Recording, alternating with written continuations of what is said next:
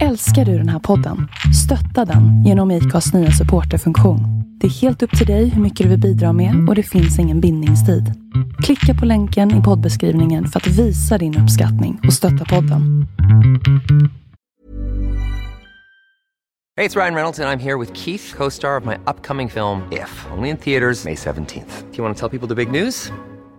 All right, I'll do it. Sign up now and you'll get unlimited for $15 a month and 6 months of Paramount Plus Essential Plan on us. MintMobile.com/switch. Upfront payment of $45 equivalent to $15 per month. Unlimited over 40 gigabytes per month. Face lower speeds. Videos at 480p. Active Mint customers by 531.24 get 6 months of Paramount Plus Essential Plan. Auto renews after 6 months. Offer ends May 31st, 2024. Separate Paramount Plus registration required. Terms and conditions apply if rated PG. Planning for your next trip? Elevate your travel style with Quince. Quince has all the jet-setting essentials you'll want for your next getaway, like European linen, premium luggage options, buttery soft Italian leather bags, and so much more. And it's all priced at 50 to 80% less than similar brands. Plus, Quince only works with factories that use safe and ethical manufacturing practices. Pack your bags with high-quality essentials you'll be wearing for vacations to come with Quince. Go to quince.com/trip for free shipping and 365-day returns.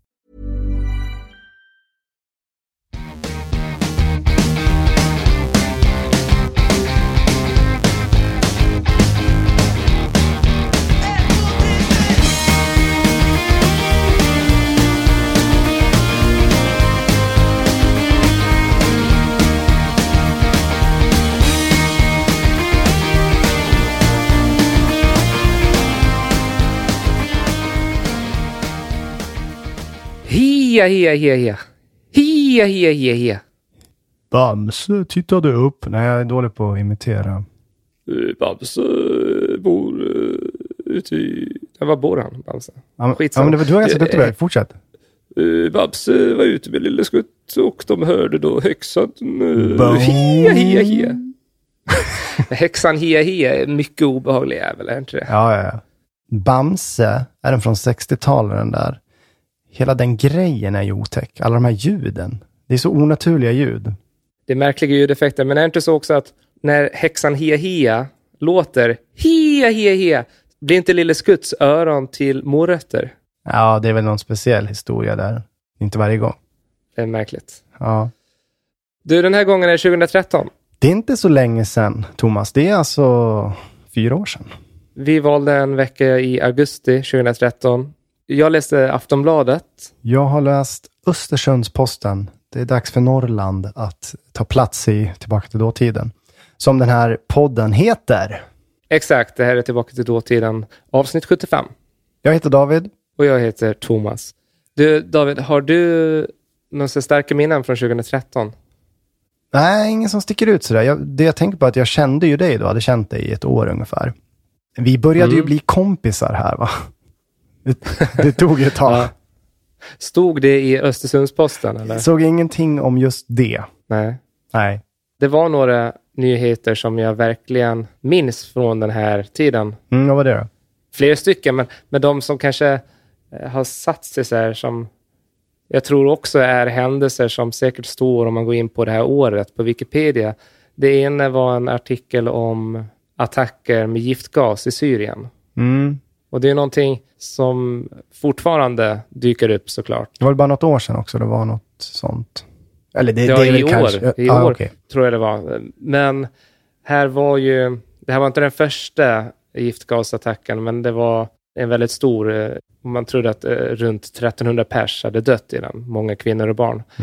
Och det var ju väldigt stort på nyheterna. Det känns som de här senaste åren överhuvudtaget, alltså Syrienkriget präglar ju verkligen den tiden. Ja, det gör det. Och sen såg jag också att det hade varit en gruppvåldtäkt i Bombay. Det minns jag. Det var ju det sen, den här våldtäkten när en kvinna dog. Kommer du ihåg det? Var det inte någonting, alltså en gruppvåldtäkt på en buss eller något sånt där? Exakt, och det var väl egentligen 2012 tror jag, året innan. Och den här kvinnan, då försökte vi köpa på henne efteråt. Så jävla brutalt och vidrigt. Och sen kom det en gruppvåldtäkt till, säkert fler, men det här blev också en stor nyhet. Det var ju en journalist, en tjej som hade blivit våldtagen samtidigt som hennes kompis då, en kille, hade blivit fastbunden och misshandlad. Så han var tvungen att se på under det här. Ja. Ja, brutalt. Men det som slog mig också att det här har ju färger hela Indien också. Är det inte lite så att när man säger Indien är det ganska många som tänker på just de här sakerna, eller? Det tror jag nog.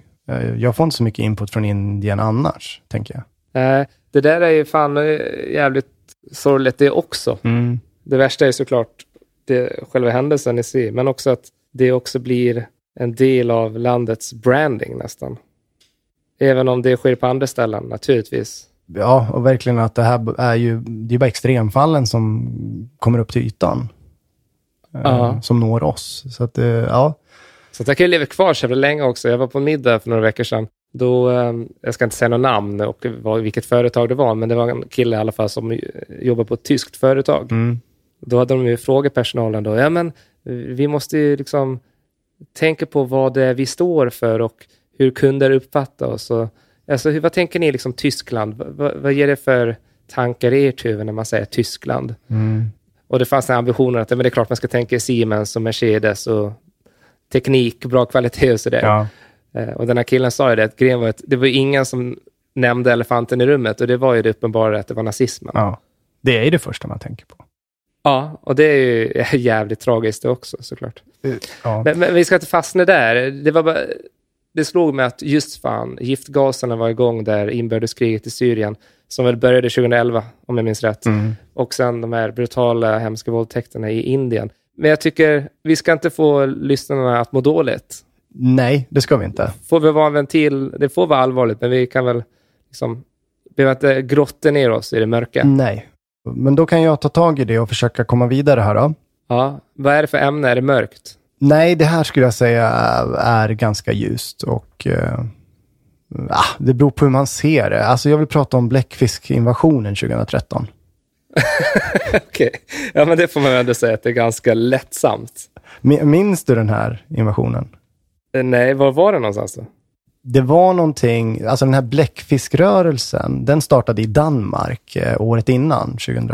Vadå bläckfiskrörelsen? Det är inte de vanliga bläckfiskarna vi pratar om nu, utan nu pratar vi om bläckfiskar som är helt av garn och är virkade så att de tål att dras i.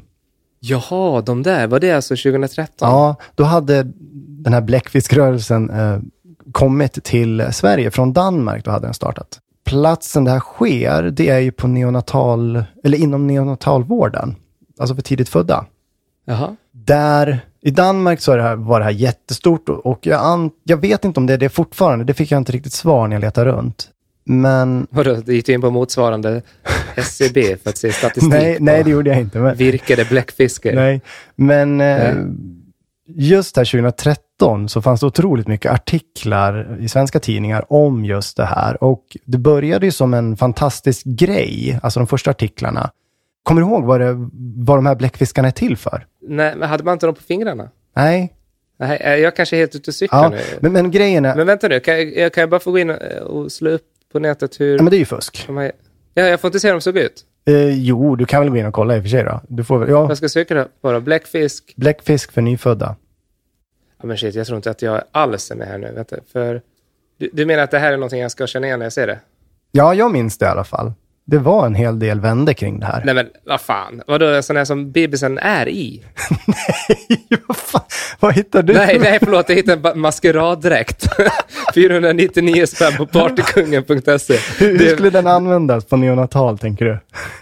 Ja men shit, den här bilden måste vi nästan ha som bild när vi lägger ut den och snitt på Instagram. Det är sjukaste jag sett. Ska jag berätta vad det handlar om då? För de lyssnare som inte, likt du, kommer ihåg det här. Är det ett gosedjur? Ja, det kan man säga att det är. I Danmark så var det här jättestort. Man upptäckte att en för tidigt född flicka, man hade problem för att de här barnen, och särskilt hon då, höll i de här sondslangarna som försåg henne med näring. Hon ryckte ju ut de där slangarna. Det är ju livsfarligt. Med tanke på den situationen som ett för tidigt nyfött barn är i. Jag tycker det är lite jobbigt att prata om just de här barnen. För jag tycker det är jätteotäckt. När jag ser inslag från neonatalavdelningar så får jag lite panik och vill inte titta. Jag tycker det är otäckt. Ja, jag förstår väl att du gör det. Men jag tror att det också hänger samman med just att du är förälder. Jo, självklart. Och man känner en väldigt... Jag kan inte riktigt leva mig in i det. Jag förstår. den empatiska förmågan på samma det sätt. är ju en tacksamhet med i det där också. Någonstans, när man vet hur svårt de kan ha det, de här små som ligger där. Men då var det så att hennes pappa placerade en virkad bläckfisk intill henne, så började hon ju greppa i den istället, i bläckfiskens armar. Och då började det sprida sig i Danmark. Och det sägs då att för tidigt födda barn, de får både jämnare hjärtfrekvens och bättre syresättning av blodet. Och nu 2013 så är det här kommit till... Vadå, på grund av en virkad, eller på grund av en bläckfisk? På grund av den här virkade bläckfisken i garn. Okej, så de känner någon sorts närhet då? Ja, de rycker inte ut de här sondslangarna och de blir alltså lugnare.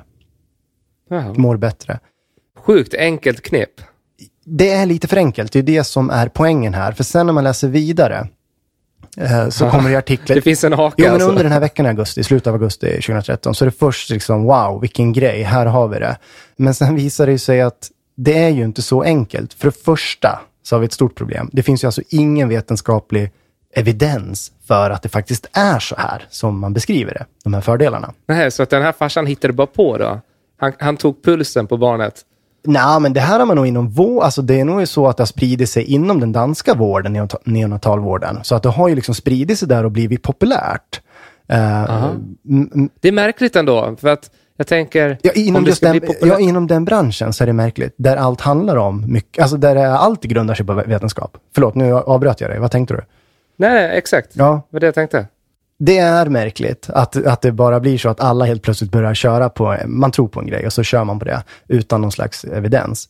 För jag tänker, de har ju resurser där att också mäta det här. Ja. Eftersom de har ju alla instrument. De kan ju bara kolla, blir det någon skillnad? Det finns ju ytterligare problem med det här. För att de drar ju till sig bakterier. Och bakterier är ju någonting som man absolut inte... Det är ju livsfarligt med för tidigt född. De är otroligt känsliga för infektioner och grejer. Vad dåligt immunförsvar. Ja, och det där kom liksom några dagar in i den här rapporteringen om den här fantastiska revolutionen i vården av för tidigt födda. Men jag tänker då, vi människor har ju en tendens, det här sker ju inte, det här är inte enda exemplet tänker jag på hur tro går före evidens. Jaha, du menar att man har känsla för någonting och så kör man på det utan att egentligen... Ja, men exakt. Träning är ju en sån bransch där vi blir totallurade hela tiden, eller hur? Ja, men visst, man köper nya teorier kring hälsa överhuvudtaget. Ja, kost kan du lägga till där också. Då köper man det för att någon kändis gör det och den kändisen ser bra och pigg ut. Ja, det är trovärdigt. Då måste det funka. Ja. Jag tänker på ett klipp som var jätteroligt. Det är ett gammalt klipp tror jag. Men, för jag tänker också på att det här, alltså forskningen kring kost. Jag funderar på om inte det är den forskningen som har lurat oss människor mest genom historien. Alltså, har du sett det här klippet kring när det kommer in någon från framtiden och ska tipsa killen som sitter där i köket när han äter? Han säger stopp hela tiden för allt han äter. Så här. Det första är typ ägg. Stopp. Du kan inte äta ägg. Det är inget bra. På typ 70-talet kommer han in. Känner du igen det här? Nej. Är det reklam eller? Nej, det är en rolig sketch. Jag tror det är en brittisk sketch. Jag vet faktiskt inte vad det är. Jag vet inte om jag kan göra en rättvis genom att berätta så här. Men han sitter där och så kan käka ägg och då kommer det någon i hallen. Det blixtrar till och så kommer det in och nej, förlåt. Vi har insett att ägg är dåligt. Du kan inte äta det. Och sen liksom, okej. Och så skippar han ägget. Sen några sekunder senare så kommer han tillbaka. Förlåt, vi hade fel kring det där med ägget. Alltså ägg är ganska okej. Det är äggulan du ska skippa. Det är där kolesterolet finns. Okay, ja. Och sen kommer han tillbaka ytterligare en gång. Förlåt. Nej, men alltså det finns två olika typer av kolesterol. Det finns en som är bra, en som är dålig. Och så fortsätter det så där liksom, kött. Nej. Ät ingen kött, det är livsfarligt. Så kommer han tillbaka. Förlåt, vi äter kött sedan urminnes tider. Det är det vi har levt på. Det är kött du ska äta. liksom. Ja, men just det. Men det där minns jag från när man var liten. Ett av det var väldigt mycket snack om att stekar man saker då får man cancer. Ja, visst. Ja. Nej, men körde brödrosten för länge, det cancer. Ja. Sen ett av det chips var cancer. Men droppen var väl ändå när... Morötter. Ja, just det. Men jag tänker även när de körde så här, köp inte vatten på flaskan. Ja, just det. Cancer. Ja. Nej, men så där är det väldigt svårt för oss konsumenter att veta, just inom just det här med kost, tänker jag. Men otroligt mycket att vi köper saker och vi går på känsla, magkänsla. Ja, men känns bra det här. Det här är bra. Alltså, en sån grej som att dricka whisky när man är förkyld. Det kör vi fortfarande med. Och att man ska stänga fönstret så man inte blir förkyld. Ja, man blir väl inte sjuk av kyla? Nej, man blir sjuk av bakterier eller virus. Men det är klart att är du riktigt nedkyld så får du försämrat immunförsvar. Men då ska det vara riktigt jävla kallt då. Men de situationer där det där sägs, här, stäng fönstret, det drar. Du kommer bli sjuk. Då är det 14 grader ute. Eller så. Det spelar ingen roll. Nej. Men det tror vi, utan att ha någon slags bevis för att det är så. De har segerliv, de här, vad säger man, husmorsknepen? Ja, husmorskurer och sådana saker. Tro för evidens. Men du som har barn, alltså, ser du fortfarande andra föräldrar eller pratar man om de här bläckfiskarna fortfarande? Jag känner inte så många som faktiskt har varit i den situationen. Okej, men de blev då impopulära på grund av att man insåg att det fanns bakterier och... Det verkar som att det är vissa sjukhus som faktiskt fortsätter med det här. Och då har de någon som är ansvarig för att tvätta de här bläckfiskarna och se till att de är helt bakteriefria. Medan vissa liksom säger nej, det är inte vårt ansvar att dela ut gosedjur och har en väldigt negativ inställning till de här. Okej. Ja, fan, man lär sig något nytt, David. Det är kul. En annan sak som jag tänkte på när jag läste, det var den ständigt pågående miljödebatten. Jag kan ju slänga ut den frågan. Alltså, var det så att miljödebatten pikade här någon gång kring 2013? Ja, vad får det att tänka så? För jag tänker att miljödebatten är ju med oss dagligen. Absolut. Och den kommer säkert, om det nu är så att den pikade 2013, så kommer den ju få ett uppsving igen. Om det nu är så att den har gått ner.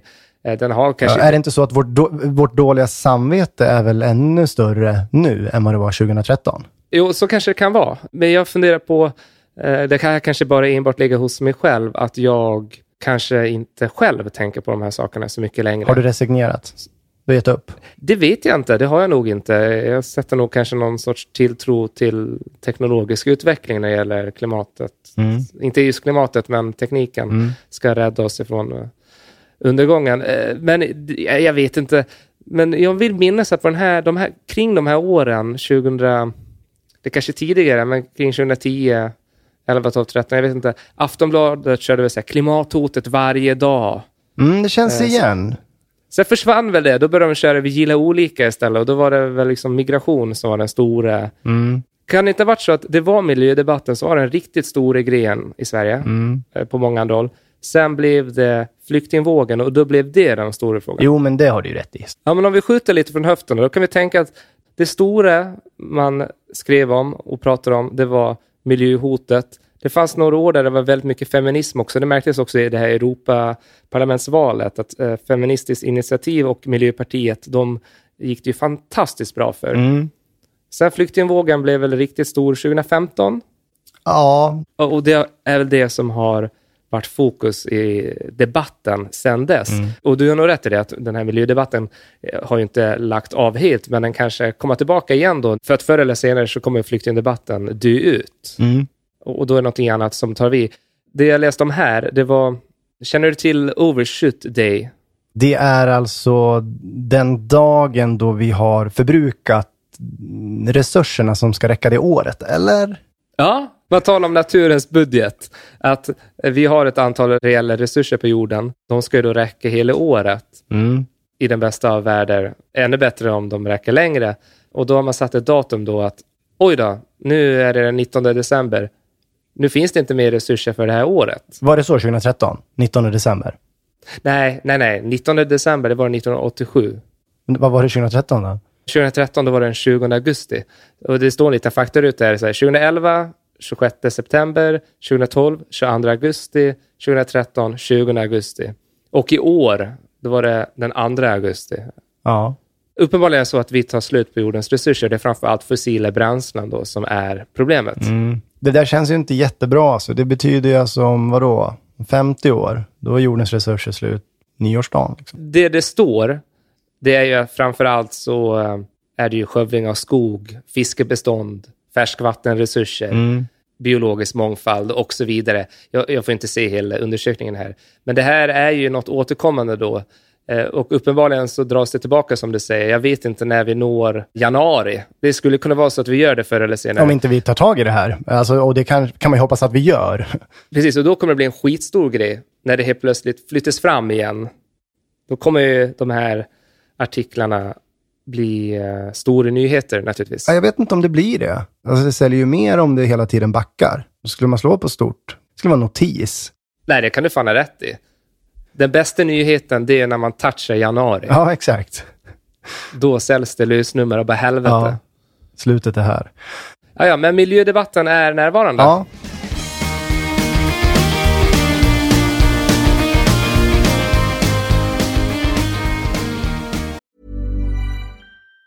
Even on a budget, quality is non-negotiable. That's why Quince is the place to score high-end essentials at 50 to 80% less than similar brands. Get your hands on buttery soft cashmere sweaters from just $60, Italian leather jackets, and so much more. And the best part about Quince, they exclusively partner with factories committed to safe, ethical, and responsible manufacturing. Elevate your style without the elevated price tag with Quince. Go to quince.com/upgrade for free shipping and 365-day returns. Ever catch yourself eating the same flavorless dinner 3 days in a row? Dreaming of something better? Well, HelloFresh is your guilt-free dream come true, baby. It's me, Keke Palmer. Let's wake up those taste buds with hot, juicy pecan-crusted chicken or garlic butter shrimp scampi. Hello Fresh. Stop dreaming of all the delicious possibilities and dig in at HelloFresh.com. Let's get this dinner party started. Hey there, it's Michelle Norris. I'm host of a podcast called Your Mama's Kitchen. When I travel, I'm usually looking for a way to find a taste of home when I'm not at home. And one of the things I love to do when I am at home is entertain. And Airbnb allows me to do that. When I was in California recently, I rented a house that had a great kitchen. And when we were sitting around the table, we're all thinking, we're in someone else's house. Someone could be in all of our homes as well.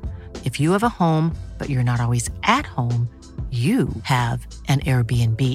Your home might be worth more than you think. Find out how much at airbnb.com/host.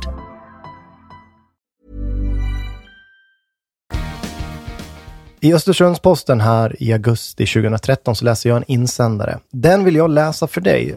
Jag vill att du känner på den. Jag gillar insändare, det är min grej.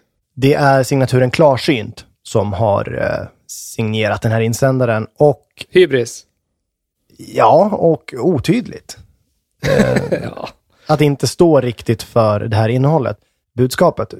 Ja, du gillar inte det. Du vill att det ska stå för... Ja, men har man en tanke, om man väljer att skriva i en tidning, så ska man väl skriva sitt namn. Annars är det ju hela den här internet, vara anonym på internet, skriva kommentarer på forum. Då är man ju inte så jäkla långt ifrån det, tycker jag. Nej. Okej, här kommer den. Just nu är det populärt och inne för dagen. Men det som är på modet just nu är just inget annat än en modefluga. Den dagen kommer när allt fler väljer att inte tatuera sig. Det vill säga generation ordning kommer helt att välja bort tatueringar och piercingar på sin kropp. Problemet med just tatueringar är att de inte går att ta bort såvida de inte är mycket små.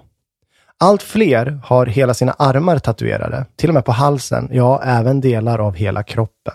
Men den dagen kommer då generation ordning inte kommer att tolerera tatueringar. Vilket innebär att många helt enkelt kommer att behandlas därefter och vägras anställningar inom allt fler yrken. Generation ordning kommer inte att tolerera att människor vanställer sina kroppar och utseenden med tatueringar och piercingar. Så tänk er för innan ni vanställer era kroppar med tatueringar och piercingar. Mhm. Ja, det är uppenbart att den här personen, han eller hon, person klarsynt, gillar inte tatueringar. Det förstår jag ju. Sätter stor tilltro till generation ordning. Ja, det gör den här personen. Vi kan komma in på vad generation ordning är sen. Men känner du dig träffad? Hade inte du behövt läsa den här när du var 18 och fixade din Fender-tatuering på axeln? Ja, jag har en tatuering på min högra axel. Ja, det är Fender står det. Fender, alltså gitarren Fender, eller hur? Ganska stor ändå. Nej, det är det väl inte. Ja, men man behöver ju inte, man kan ju stå ganska långt ifrån och se, alltså på stranden ser man ju, Fender. Jag vet inte om Fender är helt household för folk om man inte är musiker. Alltså, vad heter de här man slänger på sidan av båten för att den inte ska få repor? En Fender, Fender. Det är också, just det. Eller försöker du göra en sällskapsresa? Fender, gumman. Nej, men du har inte kommit fram någon sådär när du på dina resor, någon svensk, som bara, du, vad har du för båt? Nej. Har du någon, har det skapat möten med människor? Wow, Fender. Riktigt bra gur. Även jag paddlade kanot på Donau i somras. Och då frågade jag guiden där om jag var musiker. Ja. Vad var ditt svar då? Sa du ja eller nej?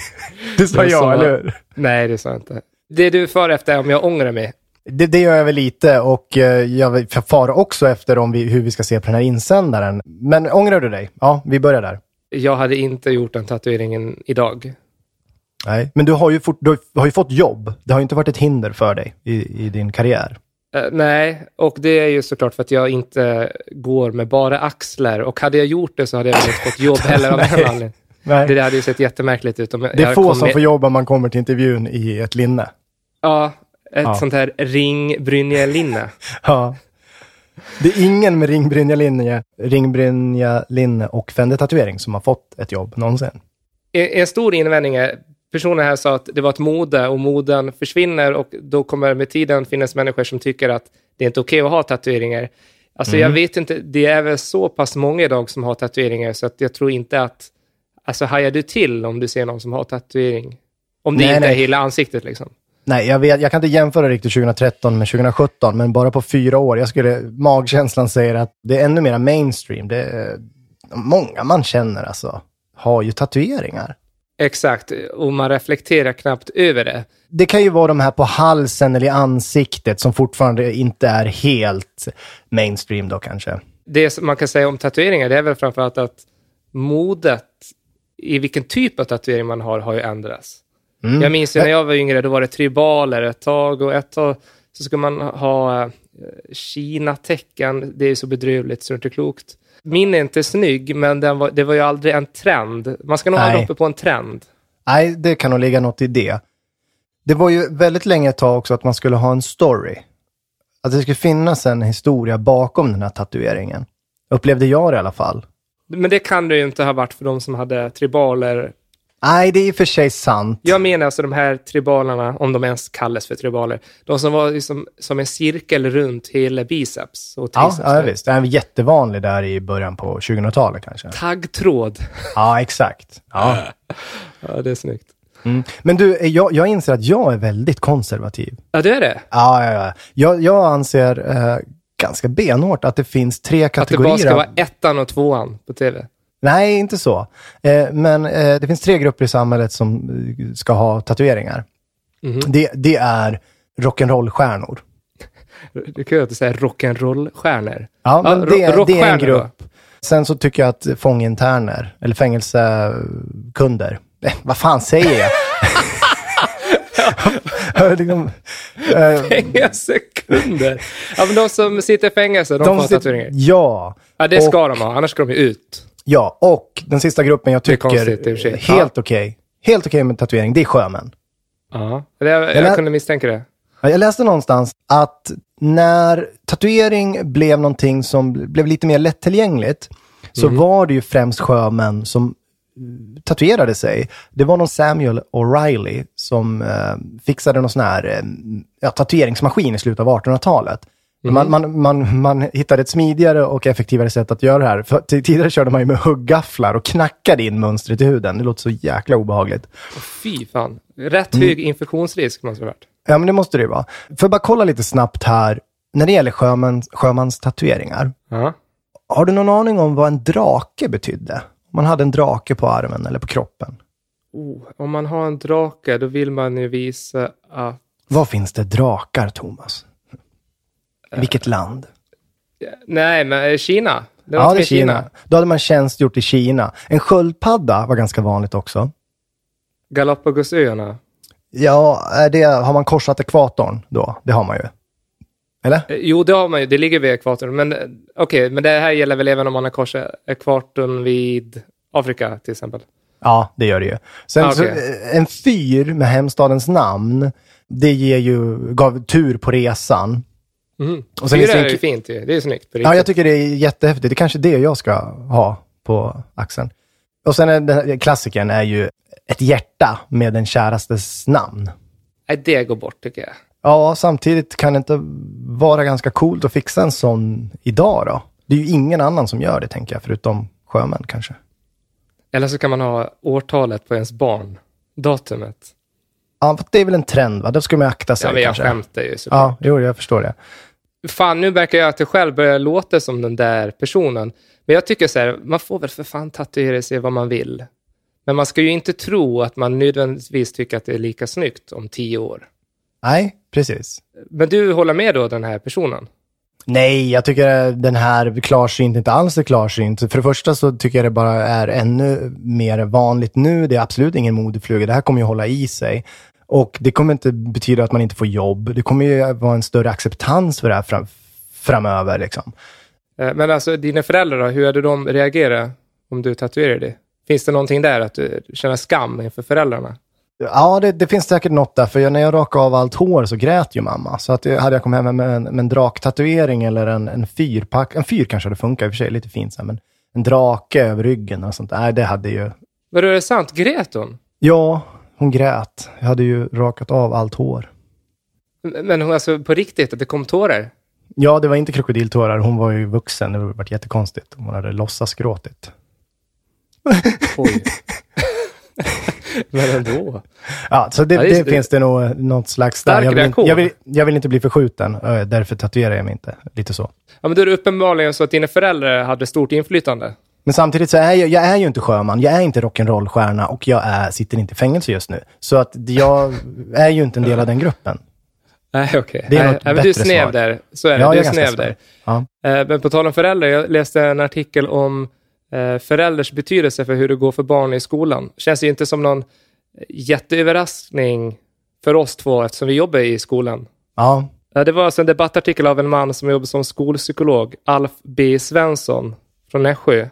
Ja. Han har alltså jobbat i 40 år med det här och under de åren träffat mer än 5000 barn. Trovärdig. Och hans tes, det är att skolan går miste om sin största resurs och det är föräldrarna. Att det är väldigt mycket fokus på vilka skolor man går i, hur stor gruppen är, hur skickliga lärarna är.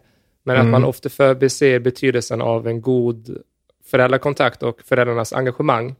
Och att de stora skillnaderna är, om vi säger de eleverna det går bra för och det går dåligt för, det är naturligtvis utbildningsnivån på föräldrarna. Men inte bara, utan mycket ligger i attityden kring skola. Det kan man ju se, vi som har elever från andra kulturer, att även om man kommer från en fattig bakgrund så värderar man skolan väldigt högt. Ja visst. Elever som tackar för lektionen. Ja, och man ska kämpa hårt, det är viktigt liksom. Till skillnad mot när du och jag växte upp, vi tänkte ju inte på det sättet kanske. Nu klarade vi oss ändå, eftersom vi ändå hade engagerade föräldrar. Men då ska man lägga till att de kommer från ett land och ofta där skolan är mycket mer auktoritär. Alltså det finns en respekt och nästan ibland kanske en rädsla. Alltså inför skolan som...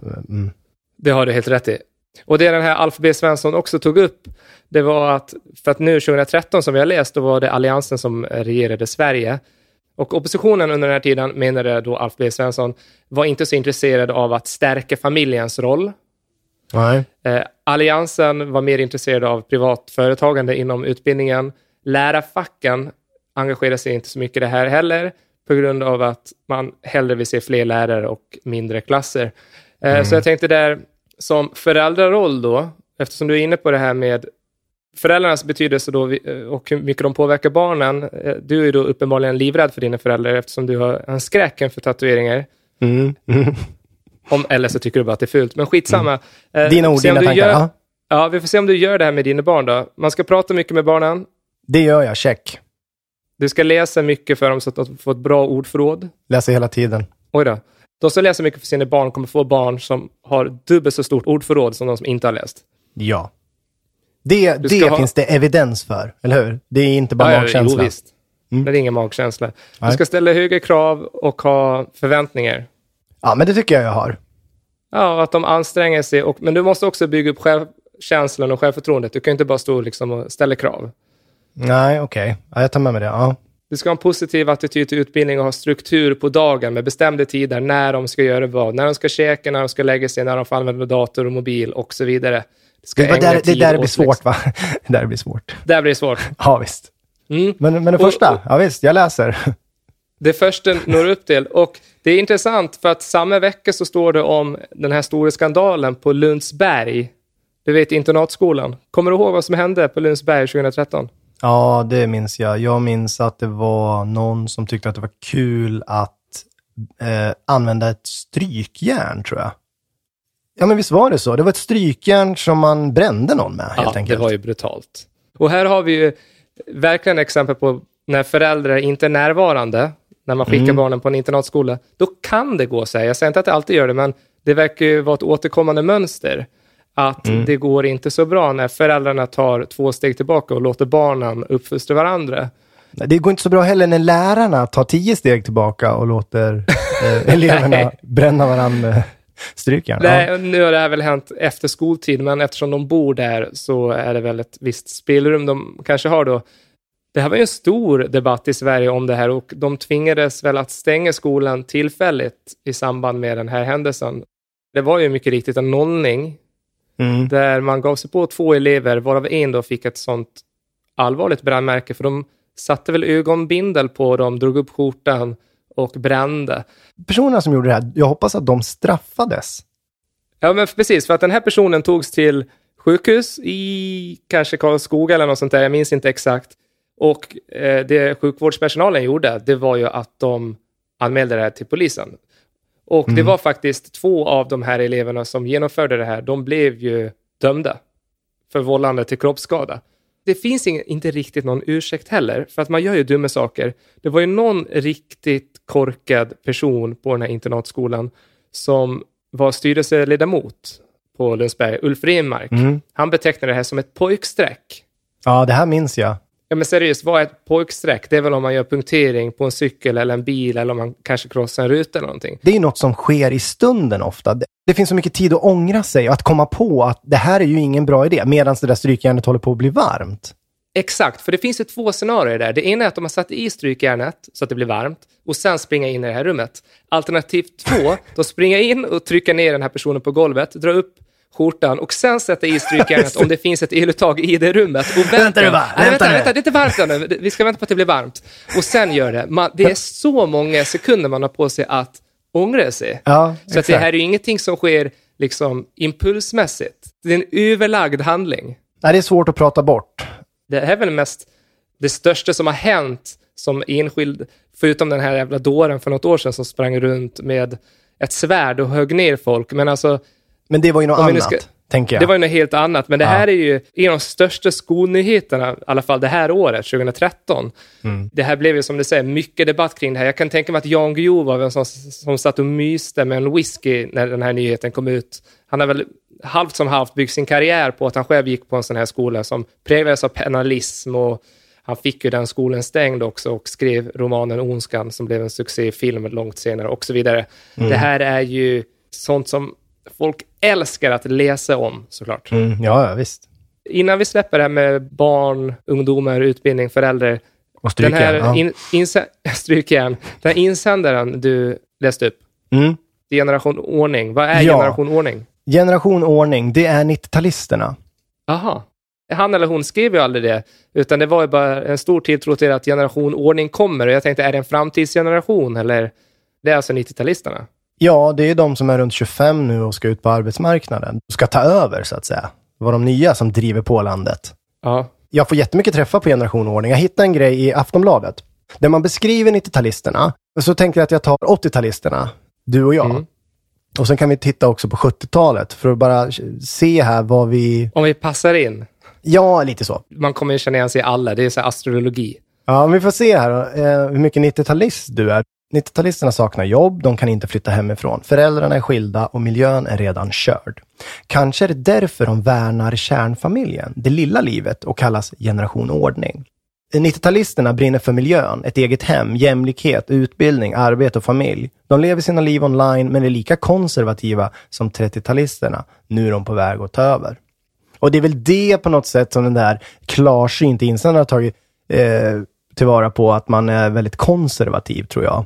Är man lika konservativ som 30-talisterna? Exakt, ja, lika konservativ. Då kan ju tatueringarna ryka. Men då är det ju inte bara tatueringarna som ryker. Då ryker ju mycket annat också. Jo, så är det. Men vadå? Det där känner man igen sig ganska mycket. Jämlikhet, utbildning, arbete och familj är ganska centralt för vilken människa som helst, oavsett när man är född. Men jag läste om det väldigt mycket så här kärnfamiljsfokus och trygghet. Just på grund av att de har föräldrar som har rest runt med dem hela livet på utlandssemester och föräldrar som är skilda. Och de vill ha lugnt helt enkelt. 90-talisternas föräldrar, de har ju inte bara skilt sig en gång. De har ju skilt sig 2-3 gånger. Om man nu ska måla med, som du brukar göra, breda penseldrag. Eller som vi brukar göra, det är det vi gör, kommer jag på nu. Det är inte bara jag. Vår generation, vi är ju generation oförsonlig. Nu pratar vi om 80-talisterna. Varför en oförsonlig? Individualistisk och bråkig. Din pappa Thomas, han var finansvalp. Din mamma hade pudel permanent och Sverige mådde oförskämt bra när du växte upp. Den lille 80-talisten växte upp under en tid då barn fick börja ta plats. De curlades och lärde sig att få sin vilja igenom. Idag så beskrivs vi 80-talister ofta som tjafsiga, politiskt korrekta, check, och till bredden fyllda av självförtroende. Att tjäna pengar, värna om miljön och göra det man känner för är självklart för den här generationen. Vad känner du dig träffad någonstans? Jag känner igen mig mer i den där än i den förra. Vad är det som gör det då? Förutom politiskt korrekt, att vi är politiskt korrekta, vi är ju livrädda överlag. Men jag känner igen mig att attityden till exempel när jag gick på gymnasiet, det var verkligen det här att vi bestämmer helt över oss själva, vi kan göra vad fan vi vill, vi ska följa våra drömmar och hela den biten. Curlare, ja, det var vi. Ska vi se vad vi har med oss bara, nu är det tvära kasta, men jag tänker på 70-talisterna som var innan oss där, så får vi ändå en lite bredare bild av hur det kanske har förändrats. 70-talisterna, det är generation duktig. Ironisk och konflikträdd. Och ironisk, det var ju någonting som liksom fick sin kulmen, tänker jag ändå, genom oss på 80-talet. För på 90-talet, då var vi ju bara ironiska. Och vi växte upp i det. Vi var ju rätt unga, men vi växte ändå upp med Killinggänget och det här. Vad fick vi med oss från 70-talisterna då? Duktig, solidarisk, sönderstressad och en smula ironisk. Hen växte upp i knät på rödvinsdrickande hippieföräldrar och lyssnade på högljudda diskussioner om Che Guevara och Pinochet. Olof Palme var kung, det är ju du Thomas, du älskar ju Palme. På radion spelades progg och alla låg med alla. Den lille 70-talisten ville skicka mat till barnen i Afrika och rädda världen, men det hängde ju kvar i vår generation. Ät upp. Exakt. Unge. Tänk på barnen i Afrika. Så jävla hemskt att som vuxen lägga över hela den svälten i Afrika på sitt barn. Jo, och sen använder den svälten som ett slagträ liksom hemma bekymrad om huruvida unga även äter eller inte. Ja, men det tror jag vi har slutat med faktiskt. Jag tror inte den biten inte lika bra. Det är ett ologiskt argument. Det är en sak att säga, vi ska vara tacksamma för den mat vi får. Men det är ju inte så här att om det blir mat över att ens föräldrar la det där i någon sorts jävla doggybag och skickade ner till Kenya. Nej, det var nog sällan det hände faktiskt. Nej, det slängdes ju bara. Samtidigt så vet vi ju, vi blir överösta med så mycket mera från alla hemskheter i världen, alla som flyr, och jag tänker på det, Syrien, Afghanistan, så det skulle ju nästan funka bättre idag, tänker jag, att köra den. Tänk på barnen i Syrien. Ja, men det gör man ju, fast då är det ju andra argument. Anledningen till det där det var ju framförallt de här stora svältvågorna. Det är ju en sån just nu också. Den har väl kanske inte fått så jättemycket uppmärksamhet. Men det pågår ju svält nu, men det hamnar ju skymundan av andra saker. Ja, visst. Där hade du i alla fall 3 generationer som på många sätt är olika varandra. Och det var kul, tyckte jag. Ja, det tycker jag med. Det är kul. Det blir spännande att se hur mina barn blir. Eller vår generations barn blir. 10-talisterna blir det då. Hur mycket förstör vi dem med hur vi är nu? Ja, det blir skitkul. Eller, det blir intressant att se hur man beskriver Ja, men verkligen. Först ska generation ordning då. Men det där går väl i cykler. Det är väl uppenbarligen så. Att det blir klart. En motreaktion och pendeln slår tillbaka. Ja. Så om det generation ordning, då är vi rodrätt snart. Då kommer det få en motreaktion naturligtvis. Jag tror att 70-talet kommer tillbaka igen, för att nu har du generation ordning som vill ha tvåsamhet och man kanske inte har så många partner. 70-talet kommer komma tillbaks. Progg, och så ligger alla med alla där. Någon soffa, orange soffa. Man måste också lägga in i ekvationen att man vet ju inte vilka stora samhällsförändringar som sker heller. Det kommer ju påverka, om det är ekonomiska kriser och allt möjligt. Ja, men vi måste ju... Alltså nu slår jag in en öppen dörr, men alltså den här 3:e, eller säger man 4:e industriella revolutionen med IT, det är ju helt omöjligt för oss att förstå hur det kommer liksom förändra vårt sätt att se världen, och då hur vi kommer uppfostra våra barn. Det är en helt ny värld liksom. Ja, visst. Absolut. Det kan någon ha sagt tidigare. Det är nog inte en helt ny tanke. Mycket av det vi säger har folk sagt tidigare. Exakt, men det tål att sägas igen. Och vi är bra på att säga det med en liten vinkling. Nej, men det fan, jag sitter och recenserar mig själv. Det är så jävla obehagligt. Ja, men det är också, du är 80-talist. Det kanske är så. Ja, men du kan, jag skulle vilja avsluta med att snacka lite tjuvar. Jag älskar tjuvar. Alltså? Ja, men jag ser upp till den... Men vadå, alla tjuvar eller? Nej, det är klart att det finns ju mindre bra tjuvar och otäcka tjuvar. Men jag tänker på den, liksom, det jobbet. Den, vad ska man kalla det? Det är ett hantverk. Ja, det hantverket kan jag se upp till. Jag tycker det är häftigt. Ja, men då kommer du gilla det här. För det är alltså ficktjuvar vi snackar om nu. Jag har ju blivit utsatt för just ficktjuvar. Eller en ficktjuv. Ja, i Uppsala? Nej, det var i Paris faktiskt för 10 år sedan. Jag var där med min dåvarande flickvän och vi var i tunnelbanesystem och skulle gå från en station till en annan, så vi gick ner i en sån här gång. Vi gick där och så såg vi att vi skulle rakt fram, men såg att man kunde svänga av höger för det kom en ny tunnel där. Och när vi precis passerade där så dök det fram 3 eller 4 personer. Och en av de här liksom gick fram ganska snabbt till mig, sa någonting jag inte uppfattade och liksom knuffade till mig, men inte så här mucka eller försöka få omkull mig, utan bara liksom bröst mot bröst på något sätt. Alltså det var nästan, ja men det var liksom inte obehagligt, men det var konstigt. Svårt att förstå, jag menar. Jag var rädd, men ändå så här, vad är det här liksom? Är det något nytt? Ja. Inte hotfullt heller. Det är klart det var hotfullt, men jag fattar inte vad som hände, det gick så snabbt. Det sjuka var ju att han stod ju där med min snusdosa i handen. Det gick så snabbt. Men vadå, det var snusdosan du blev av med? Nej, han fattar ju ingenting. För han har aldrig sett en snusdosa. Det har ju inte så många fransmän. Så han bara, jag bara, it's snus. We have it in Sweden. It's like nicotine. Han bara, så gav han tillbaka den och sen gick de och ställde sig i det hörnet och stod och väntade på. Får jag bara fråga, är det där din franska? Ja. Ja, nej men, ja. Okej, så du har alltså blivit utsatt av det här hemska... Jo, men det som är brottet. Du blev bestulen på en snusdosa som tjuven gav tillbaka. Jo, men det är inte det som är intressanta. Nej, men det här är inte haft det tufft. Ja, men det är inte det som är intressanta. Det intressanta är att snusdosan låg i ett par supertajta såna skinny jeans längst ner i fickan, framfickan. Hur fick han upp den på den det var inte ens en sekund. Hur fick han upp den? Och hade det varit pengarna som låg i andra fickan, så hade det ju liksom, då hade det utvecklat sig åt ett annat håll, den här historien. Ja, visst. Visst, jag kanske blev lite rädd, men det jag blev mest var ju så här imponerad. Jävla märkligt liksom. Ja. Men då kommer du bli imponerad. För att jag såg en artikel, rubriken var Tjuvarnas senaste knep. Panttricket. Det är då att om du har en pantburk så går en tjuv fram till dig och vill ha pantburken, bara ber om att få den. Strax efter kommer en annan person och ber om samma pantburk och de iscensätter ett bråk om pantburken.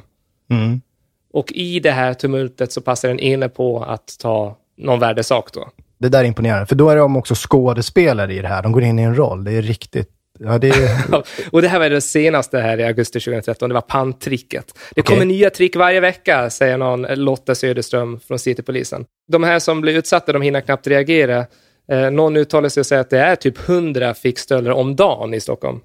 Ganska mycket. Så jag tänkte, jag kan ge dig några, liksom, jag har en lista här på ett antal trick då. Man är medveten helt enkelt. Antingen om man tänker sig en karriär inom det här eller om man bara vill skydda sig. Det ena är då kötricket. Det är att du står bakom någon i en kö. Personen framför dig håller på att fumla lite så att det blir segt och du liksom lägger märke till den personen. Samtidigt då som en person du inte lägger märke till tar saker från dig. Vi har även kramtricket. Och den är ju lite påminna om det du blev utsatt för i Paris då. Fast det här var med något bröst mot bröst som du blev utsatt. Men det är samma princip. Tjuven går fram till sina offer och kramar om dem. Ja, men man kan inte bara gå fram och krama någon. Det är ju jättemisstänksamt. Nej, precis. Det var ju det den här Paris-killen gjorde lite fel då. För att ofta så gör man det efter att man har tackat för en vägbeskrivning eller sådär. Ja, okej. Sen har vi karttricket. Det är ju helt enkelt att någon spelar förvirrad turist, går fram med en karta, vill hitta vägen och du står där och visar på kartan. Och då är du distraherad och blir utsatt. Det är smart också, ja. Här har du något också riktigt kreativt som jag tror du kommer gilla. Fotbollstricket. Då är det en glad tjuv som dribblar med en fotboll. Kommer dribblande mot dig med bollen. En glad tjuv, ja. Okay. Och i närkontakten då, när du är precis bredvid bollen, då stjäl personen ifrån dig. Är det musik i bakgrunden också? Nej, det är kanske clowner, för det är inte tjuvar så. Jo, men det kan vara musik. Allt för att distrahera. Okay. Lapptricket, känner du till det? Nej. Men då kommer det fram en same och pratar samiska. Ja, nu slår ju PK-metern igång här. Men, jag måste väga upp det där, tänker jag. Ja, absolut. Men det är något annat alltså? Lapptricket, det är att ett av de vanligaste knepen, tjuven låtsas tigga pengar med hjälp av en lapp där det står något budskap. Och då läggs lappen på dina värdesaker. Och när tjuven tar tillbaka lappen så är det inte bara lappen som åker med. Det är otroligt kreativt yrke. Och då vill jag bara avsluta med det sista tricket, och som också får avsluta det här avsnittet. Ja. Det är fågelbajstricket. Okej. Ja, ficktjuvarna kastar fågelbajs på offret. Hur fan får man tag i fågelbajs? Jag fattar inte det. Man samlar ihop det då? Ja, man får gå och samla. Det är väl det man gör på förmiddagen. Och sen har man ett gäng fågelbajs till. Ja, men det är väl inget konstigt. Det är märkligt. Ja. Du får det då till exempel på din axel. Då kommer den här personen fram och erbjuder sig att tvätta bort det. För att mycket lägligt så har då den här personen en servett eller någonting. Ja, just det. Och samtidigt som man torkar bort det på axeln så åker några värdesaker med. Ja. Där har du dem. Ja, men jättebra att få tips där inför resan. Ta det försiktigt då. Det ska jag göra. Det är om några veckor. Ja, men då hinner vi säkert spela in ett avsnitt innan. Ja, det gör vi. Så vi hörs ju igen, såklart. Det hoppas jag. Du får ha en trevlig helg, så ses vi på måndag. Det gör vi. Okej. Hej då! Hej då!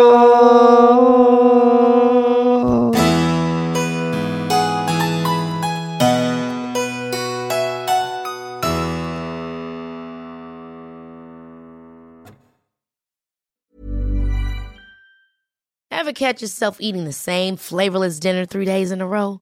Dreaming of something better? Well, HelloFresh is your guilt-free dream come true, baby. It's me, Keke Palmer.